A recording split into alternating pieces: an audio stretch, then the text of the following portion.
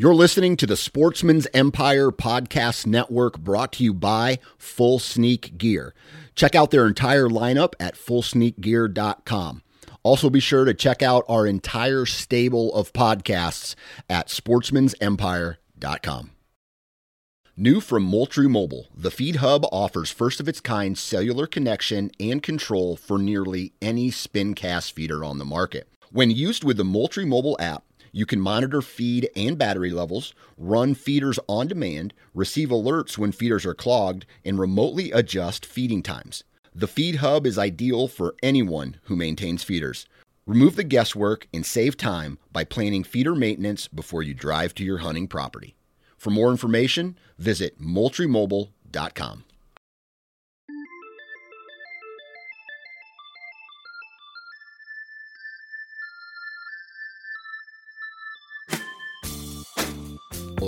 All right. Welcome back to the Nine Finger Chronicles podcast. My name is Dan Johnson.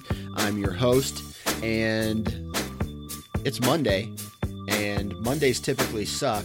So I hope that this Monday I can turn the suckage down just a little bit with this Hunter Profile podcast with Eli Gazelle from Minnesota. He's going to talk to us a little bit about a buck that he had chased for 2 years and found the sheds to, had several trail camera pictures of, and played chess with him for 2 years. And ultimately, the buck was harvested, not by him, but that happens every year. I mean, I don't know how many times I chase a buck for for 2-3 years. I get the trail camera pictures of him. Just when I think I'm going to connect with this buck, something happens where I have to go back to work, or, it rains and I miss an opportunity, or shotgun season comes around here in Iowa and the buck gets harvested. So that's a little foreshadowing here about this particular podcast, but it's a cool story, and it just lets you know that no matter how hard you work at a particular buck, sometimes it's just not meant to be. So without further ado, I can't even talk right now. Without further ado, here is this week's Hunter Profile podcast with Eli Gazelle from Minnesota. All right, on the phone with me now is Eli Gazelle. How's it going today, Eli? Pretty good, Dan. Good deal. All right, first, let's go ahead and start this Hunter Profile out by, basically we're going to be sharing the story of this particular deer. But before we get into that, why don't you tell me a little bit about who you are, where you're from, and what do you do for a living? My name is Eli Gazelle, and I am an inspector at a sheet metal parts manufacturing shop, and I live in central Minnesota. Got ya. How far away? Now, is central Minnesota, are you north of the Twin Cities? North, about 2.5 hours. 2.5 hours, okay. So, north of the Twin Cities, what is that big time logging company or like logging area, or is that further north yet? That's quite a bit further north. It's a lot of ag land and big manufacturing area we live in, actually. Okay. Well, today we're going to be talking about a deer that you hunted for a couple years and ended up not connecting with, and somebody else connected with it. So before we get into that, let's talk a little bit about your hunting style. Are you strictly a bow hunter or strictly a gun hunter, or do you do a little bit of both? I do a little bit of both. I generally don't like to gun hunt as much as bow hunt, but the past couple of seasons, my oldest son was old enough to hunt, so I decided to pick the gun back up again. Okay. And try to get him a deer. How old is he? He turned 12 this year. He turned 12. And how old are you?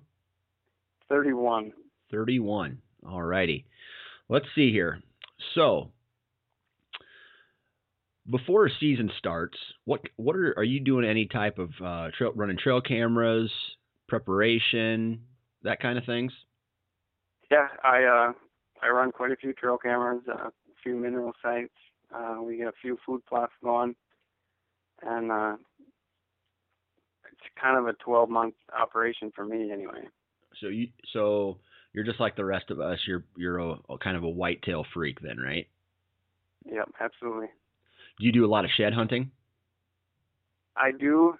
It seems like it's hit or miss on the properties that I have access to. It's one winter they winter there, the next winter they're gone by the time mid-January rolls around. So it's a little bit of a struggle. So, since you're running a lot of trail cameras and thinking about deer 24/7, are you seeing any type of annual pattern with the deer on the property that you have access to hunt? Yes and no. I mean, it all depends on what the crop rotation is doing. Go ahead and elaborate on that a little bit. It seems like the years when there's more beans around the section that I can hunt on, that there's more deer. But in turn, in those years, they pretty much evacuate as soon as January rolls around because there's nothing left to eat. When we have more corn and or alfalfa on the same section, then it seems like they'll winter there a little better. Okay. And that in turn puts more deer on your property throughout the entire season? It seems like it, but in the fall when hunting season is around, if we have beans on that section, it seems to me like there's more deer for some reason. Okay. I gotcha. One thing that I've noticed over the years is that deer seem to hang around where they'd rather eat beans first before they eat corn. I don't know. Right. Are you seeing that? I do. Early when they're growing and they're green, they're always in there. But it seems like on our place, once that cold weather hits, they eat corn more than they'll eat beans. Yeah. Now, describe how many acres do you have access to hunt? On this particular section, I have almost 300. 300. All right. Yep. So describe what this 300 acres looks like. Tell me about the timber that's in it. Tell me about, if it's all ag or that. I would say it's of that 300, 100, 120 of it is ag land, corn, beans, and alfalfa.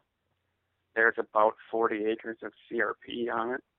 And then the rest of it is a mixture of older hardwood forest, a regenerating kind of real thick popple area, and tamarack swamp. Okay. Now, is this swamp, I mean, obviously it's lower. Is it wet all year round? It's wet, but there's not like standing water in there. No, it's more like overgrown cattle pasture, grassy lowland. Okay. And whereabouts are you seeing a majority of the deer bed? In that swamp? No, I think it's just a little bit too wet in there. It seems to me that they tend to bed on the part of this section that I don't have access to. Okay. There's a lot more oaks on that end, and it doesn't get nearly the pressure. Okay. So, are you seeing them? So they're coming onto your land basically for food and not necessarily bedding. Right. I mean, they do bed on there, but it seems like the majority of the deer that call that section home bed to the south, not on property that I have access to. Okay. You sent me a map, and on this map you have some diagrams. Yep. And you did some food plots this year. How long have you been doing food plots, and what kind of food plots are you doing? I'll do a 50-50 corn mixture. I just broadcast that, and then I always do a little brassica plot, and then I'll switch it up every once in a while with a clover or sorghum. And I think I've been putting food plots in for about 10 years almost now. Okay, I gotcha. Do they seem to be working for you? They do. They're pretty small, so they don't last real long. Yeah. So let's start off by talking about this buck. Did you give this buck a name so we have a reference for him? We did. It actually came about on accident. The first picture I ever got of him, or actually I didn't get him, one of the neighbors did. He was in the background of a picture of a big 12-point that my neighbor had called Lloyd Christmas. Okay. And it seemed like whenever somebody would get a picture of that 12, then this buck was with him. So then naturally I just named him Harry Dunn. And for those people who don't know, people who don't know, those are the main characters in Dumb and Dumber. Right. All right, good. So Harry Dunn is, how old do you think he was the first year that you caught him on trail camera? I think he was 4.5. 4.5. And that year we had multiple deer make massive jumps in antler growth. So I have no idea if I have pictures of him before that or not. Okay. Because that deer that we called Lloyd Christmas was only a 3.5-year-old. That the previous year was in that 90-inch range. Okay. And he was harvested in 2014 and scored in the 160s. So he went from 90 inches to 160? 162 is what I had heard. And you're sure this was the same deer because that is a gigantic jump. Right. It has to be. He's got a notch in his left ear. Okay. That happened in the winter of 2013. Okay. And I have pictures of him. It's the only 12 on the property. The only 12 that I had heard of on the section. And the next year, we had multiple deer make big jumps like that. Not to that measure, but to where you couldn't tell what deer were the same deer from the year before. So you're saying so that particular buck was a 160-inch 12-pointer 4-year-old. I think he was only 3.5. Oh, 3.5. Yeah, because the previous year pictures, his body and legs just screamed year-and-a-half-old buck. Man, that's nuts. I tell you, although I talked to a good friend of mine, Sam Calora, and for a while there, he had shot 193-inch deer. That was, I guess, for the time, it was the highest grossing or highest netting typical buck in the entire United States for archery. In the world. I'm pretty sure. I might have to fact check that. But he told me that this 193 or 190, low 190s buck was, he felt it was just a 3.5-year-old too. So sometimes these deer get just the perfect recipe of genetics and can do exactly what you just said and go from a 90-inch 2-year-old to a 160-inch 3-year-old. Right. All right. So it's hard to believe, but yeah. All right. Now let's go back to Harry here. So in 2013, right? That's the first year that you had pictures that you thought of this buck that we're talking about, right? The 2014 was the first year that I got pictures of Harry. Okay, 2014. And how big? What did he look like in 2014? He looked just like a typical 4-year-old, big, heavy shoulders, real pretty, clean 10-point symmetrical rack, long tined, not super wide, but good mass. And from the pictures, I estimated him between 135 and 140. Okay.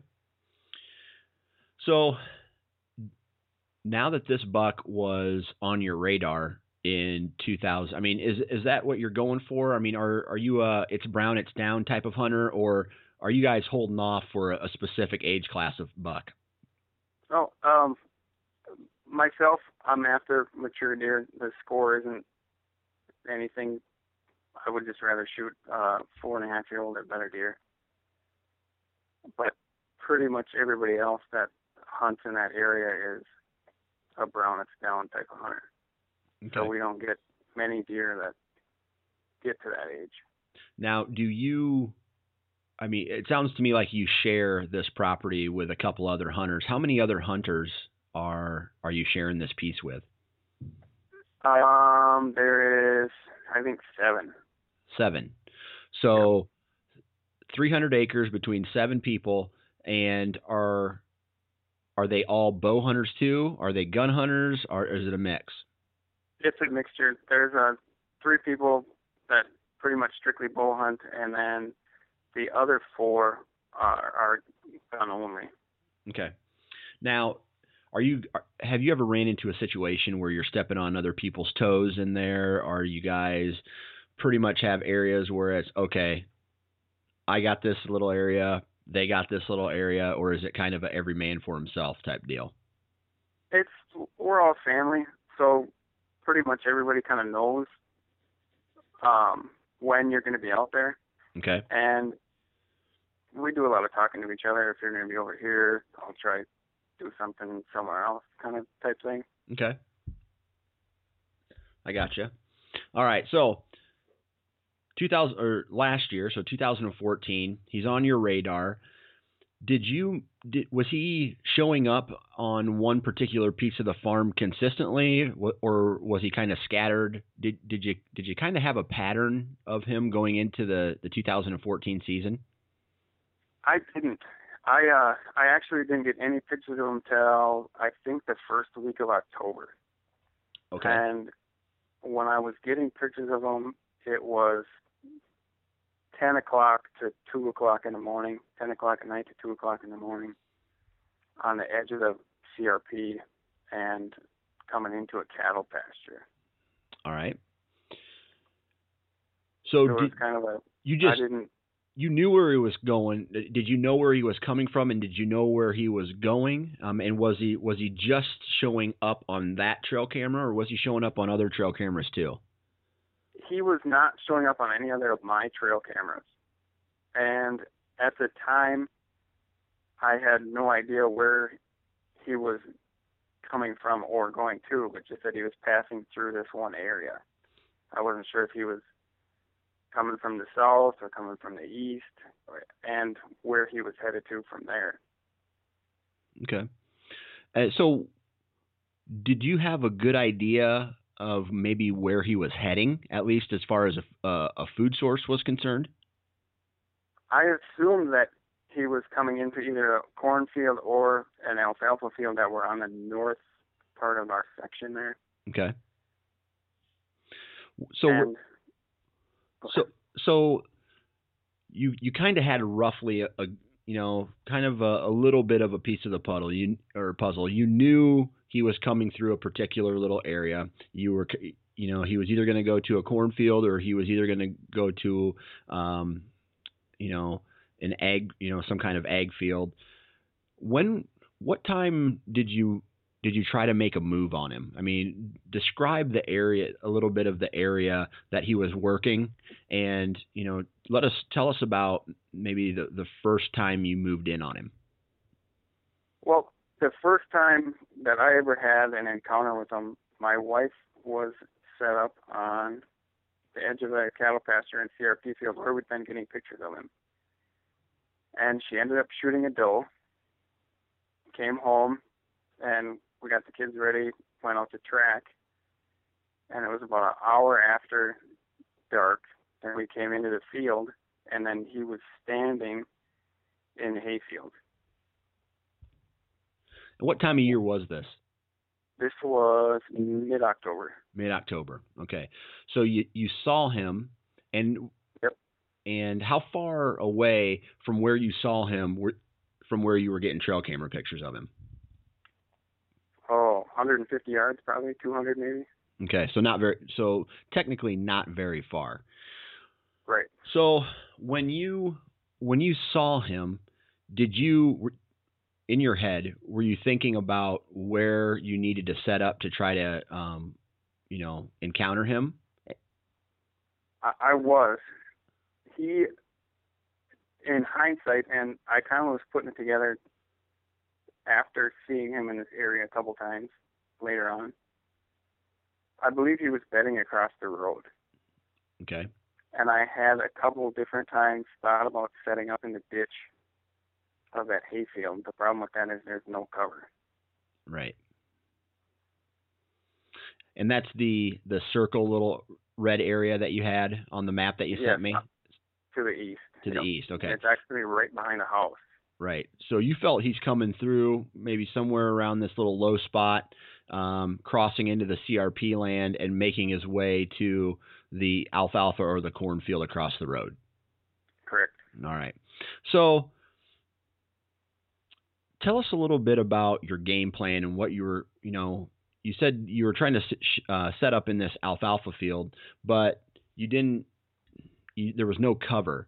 So was this still with a bow? I mean, was it still archery season, or had you transitioned into gun season yet? No, that was still with the bow, and that's kind of why I was having second thoughts about trying to sit in a ditch. It's one thing to try to pull something like that up with the gun. It's another to get it within range and then try to get drawn and not spook anything. Okay. But then our gun season was coming around, and I went to pull the cards out of the cameras, and I got midday pictures of him in that same spot.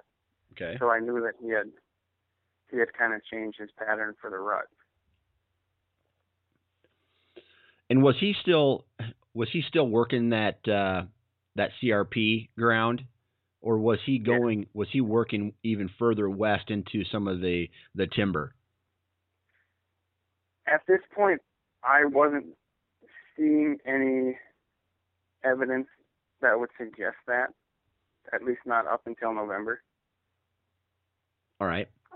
Later in December, I ended up getting pictures of him on the western side of that section. Okay. So did you have any other encounters with him past mid-October of 2014? Any other trail camera pictures, anything like that? I had quite a few pictures of him in December, actually. December and late November during our muzzleloader season. One night I had set up a camera. We had got snow, and the first deer passed there was him. So that was pretty much right in the very center of that section. Okay. And that's even further west than where all this corn and alfalfa was, correct? Yes. Okay. Yep. So he was moving a little bit further in late November and December. Did you guys, did other people on your farm know about him? Was he showing up on their trail cameras as well? Did anybody else have any encounters with him throughout that year? To my knowledge, nobody saw him on stand or even from the vehicle. He was just so nocturnal, it seemed like, other than that kind of 1 week peak rut period. Okay. But he was very visible on cameras between 10 o'clock at night and 2 in the morning. All right. So did you get any trail camera? You were getting trail camera pictures of him coming to your property. Now, were you getting any trail camera pictures of him leaving your property, maybe closer to morning? No. It seemed like I would get pictures of him to where he was always kind of heading in deeper. I don't know which way he was circling back out to go bed. But there was a pattern, and the only piece of the puzzle that you were missing is him going back to his bed, right? Right. Okay. Yep. So as the 2014 season kind of wound down, did you get any further trail camera pictures of him, like in January, or are you running trail cameras all year round? Did you guys find any sheds? I try to run cameras all year long. in the winter of 14, it was super cold, at least in our area. So I pulled my cameras out just to kind of protect them a little bit, I think in mid-January. But I was supplemental feeding at the same time. So we were having deer move through the property, but I had no idea which deer were there and which deer had left. Okay. So sheds, do you guys shed hunt at all? Did you find any of his sheds? We did. I happened to be the only 3 sheds I picked up that year were his. Perfect. Where did you find those in relationship to the actual contact that you had with him? They would be about a half a mile to the east. Oh, so excuse me, to the west. Okay, half a mile to the west, over in the so further west of the corn and the alfalfa, that where you had typically been seeing him. Yes. Yep. All right. So it's 2014 season's over. It's now 2015. You found his sheds east of where you had been hunting him. What is going through your head at this point in order to maybe seal the deal on this buck? Well, knowing that I found his sheds, I figured that he was kind of moving onto our property more as far as maybe honing in on his core area. And the only thing I was hoping for is that maybe this next year he would be a little bit more visible during daylight. So did you make any plans, or did you do any type of adjustments to tree stands or blinds or anything like that? I did. I moved up the CRP line about 100 yards, thinking that I could maybe catch him coming into that alfalfa. You made a move up the CRP line closer to the alfalfa in a cornfield. Yep. To try to get a better encounter, to try to maybe, cut him off coming through the CRP ground. Did you see, any other areas that you wanted to focus on going into the season where you thought he might be crossing the road at? I really didn't. I planned on hunting a lot smarter this past year and a little bit less to try to keep pressure down, hoping that with a little bit less pressure, he would be willing to move during daylight a little bit more. Okay. Now let's talk about his bedding area, or what you felt was a bedding area. It was right behind a house. Did you ever consider asking permission to hunt that piece of property? I didn't. It just felt, in hindsight, that's where now I've kind of put it all together. At the time, I kept kind of telling myself there's no possible way that he could be bedding back there. It's such a small area, and there's 2 active farms right there. It just didn't seem logical that a deer like that would bed there with the habitat that's to the west side of that road. Okay. But now, after looking at all this stuff, you really feel that that's where he was coming from? Yeah, with the encounters in that alfalfa field, and just thinking at it a little bit more critically, that's the only thing that makes sense to me. And one thing I want to, kind of relay to the listeners of this podcast is,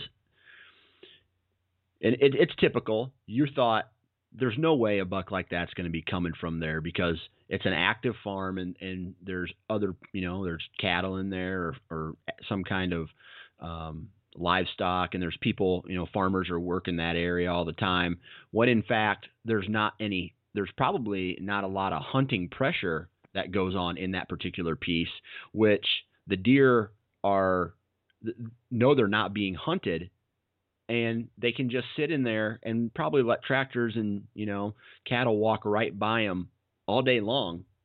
And even though it's a real small piece, they feel comfortable there.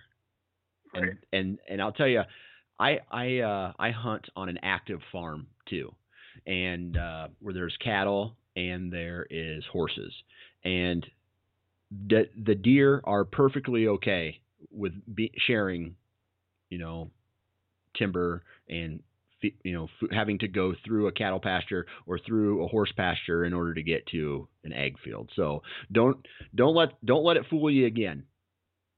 Oh, I won't. All right. So you're running trail cameras again in the spring, I take it, right? Or yep.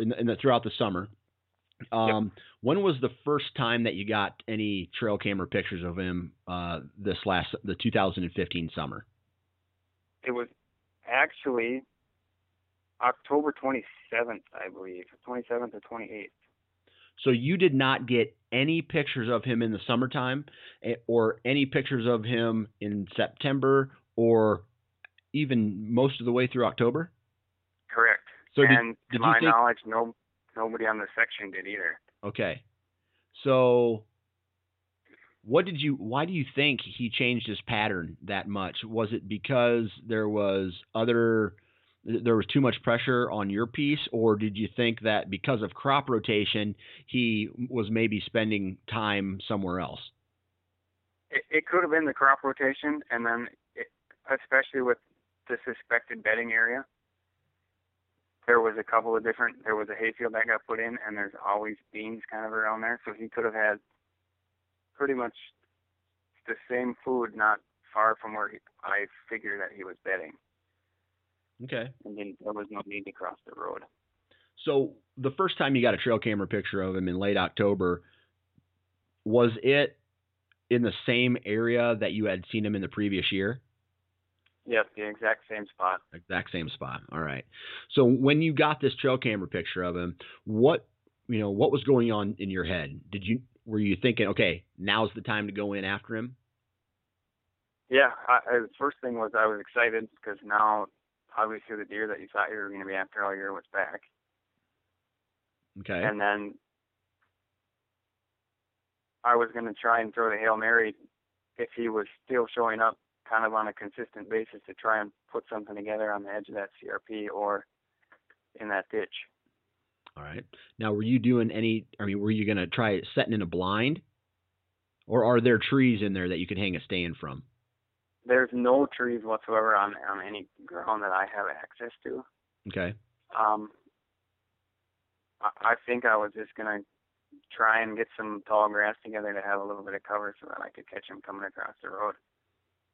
All right. In a blind or just sitting out in the open? No, just sitting in the open. Okay.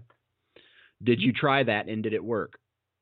I didn't. I got the one night I got a couple pictures of him, and he didn't show up again till the night before our rifle opener. Okay. So tell me a little bit about that night, that next encounter.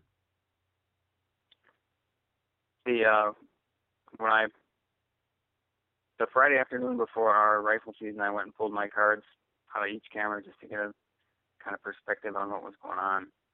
And that night before, I got multiple pictures of him in the alfalfa field to the north, chasing does around.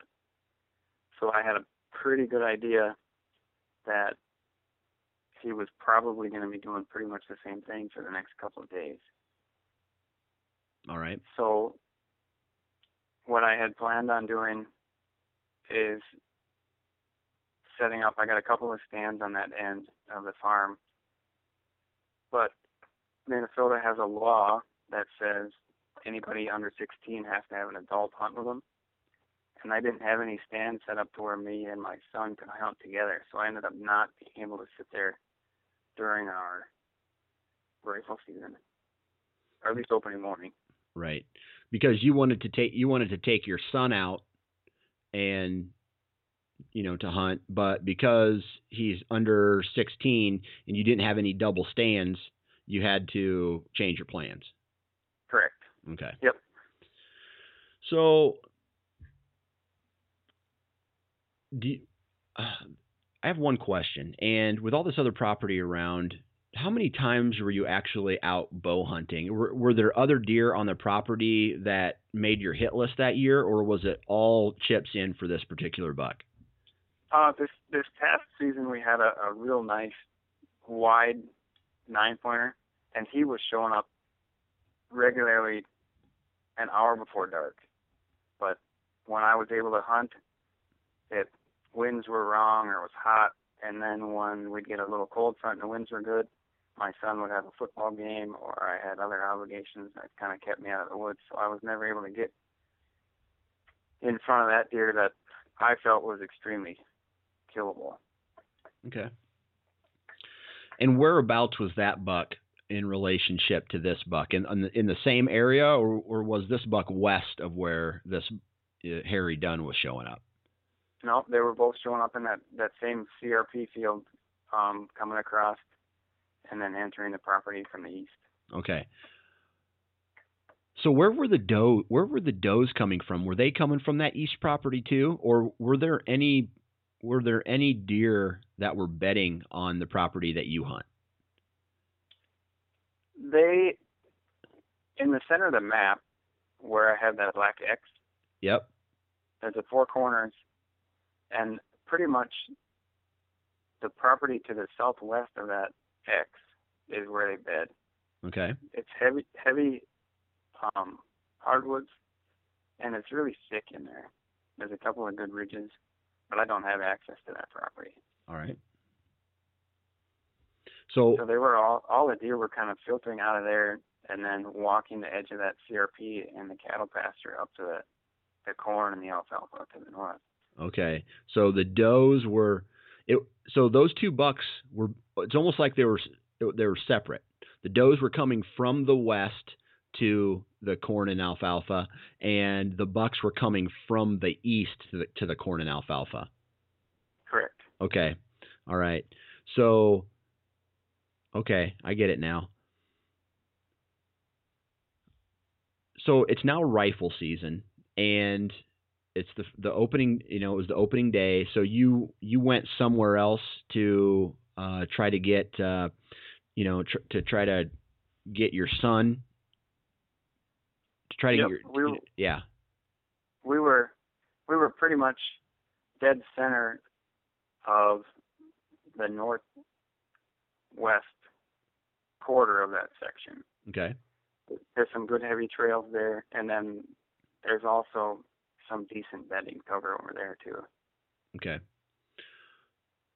So now that it's rifle, it's rifle season, you wanted to take your son out. Were you just calling it quits on this buck for rifle season because you were trying to get your son a deer, or were you going to have some time to where you felt you were going to be able to go after this buck as well? I did. My wife doesn't like to hunt in the morning, so we had kind of designated that I was going to hunt mornings with our son, and then she would take him out in the evenings. Okay. So I thought in the evenings I could try and formulate something to try and get in front of him. So where did you end up? So did you have any other encounters with him in rifle season before he was actually shot? No, he went down opening morning. Okay. So the night before is when you checked your trail camera. All right. Yep. Midday the day before. Midday. The law stated, because of the law and because you made a promise to your son, you're going to take him out. And opening morning is when your father-in-law actually connected with him. Why don't you tell me a little bit about how close were you that morning when your father-in-law shot him, and lay the groundwork. Tell us a story about what happened. Well, I would say that we were probably about a half a mile apart, okay, give or take. And what happened was the sun came up. It was nice, perfect morning, crisp, calm, but no deer movement. There was no shooting going on in our area, which is extremely rare. About an hour after daybreak, I heard one shot and knew it either had to be my brother-in-law or my father-in-law, just with how close it was and the direction that it came from. So I texted my brother-in-law just to see if it was him, and I heard another shot. And then he texted me back and he said that he had shot one and that his dad had shot a nice buck, which doesn't tell me anything. You know, Yeah. I mean, it could have been a 2.5-year-old 8-pointer. Or I immediately thought that it was Harry just because that's kind of how life works some days. Right. So you found you weren't really sure that this deer was. What did you think happened? Do you think that as these does were leaving that corn and alfalfa area, that Harry was following them back to their bed in order to, maybe take one to breed? I think what happened is he had pressured or pushed the doe down into that southwest part of that section because my neighbor's wife was set up on the kind of right in that black X on the southwest side. Yep. And she said right before my father-in-law shot, she had a buck chase a doe through, nice buck, but wasn't able to get a shot. And 30 seconds later, she heard one gunshot. So what I'm assuming is that he had chased a doe out of that south part of that section, and he was chasing her up along the fence line to the north. All right. And so did you wait it out, or after you found out that he killed a nice buck, did you go down and check it out? Get out of your stand and check it out? So after my brother-in-law texted me that he shot a nice one, I said, well, send me a picture when you can. And we were going to hunt till my son wanted to get down. And I don't know, it was probably 45 minutes when it went by, and I hadn't had a picture yet, and it felt like forever because I was hoping to be able to find out if that buck was still running around or not. And then he sent one picture to me, and I knew right away that it was him. Okay. So at that point, did you get down? No, I think we hunted for another hour, and then my son got cold and wanted to get down, and then since that I knew that he had shot that deer, then we made a short trip home. I only live about 2 miles from this map that I drew. Okay. And went and picked up my wife and my other son, and then we went over to see that deer. So describe to the listeners what Harry looked like this year. He had just gotten bigger, but when I had gotten them pictures, he'd probably put on 20 or 30 pounds too, so I didn't feel that he had actually grown any as far as antlers. But he had in 2014 he had a real short G4, and in 15 that the one short 4 grew, and he was just a perfect 10 with good tine length and good mass. Got ya. So what did this buck end up scoring? It went 156 and 2/8, I think, is what I remember. Gotcha. So, there's the story, right there. You kind of, you work, you think you got a deer pegged, and then certain circumstances outside of your control make it so you cannot go after this particular buck. And in that moment, somebody else ends up, stepping in and taking the buck. Right. The only good thing is it was my father-in-law, and this time when the deer disappeared off my camera, I know where it went to. Yeah, that's right. So this big boy got shot. Now what's next? What's next for you? Well, I still had that nice 9 that was hanging around, and but my goal still the rest of the season was to try to get my son a deer. Yep. And what were you successful in that? I wasn't. He actually elected not to shoot a couple of smaller does. He said that he didn't want to shoot one. Okay. And we never had a buck come in range that he was able to get a shot at. Got ya. So now, it's 2016 now. What's your goal for the 2016 season? It's still to harvest a mature buck and just to keep getting better, trying to figure stuff out. Has that 9 ever show? Did that 9-pointer ever show back up on camera? Yep, I had pictures of him in December, and then one of the neighbors actually had him about a half a mile farther north in January. Okay. So are you going to go ask permission to hunt that piece of property to the east of you? I think I might have to. I think you might have to.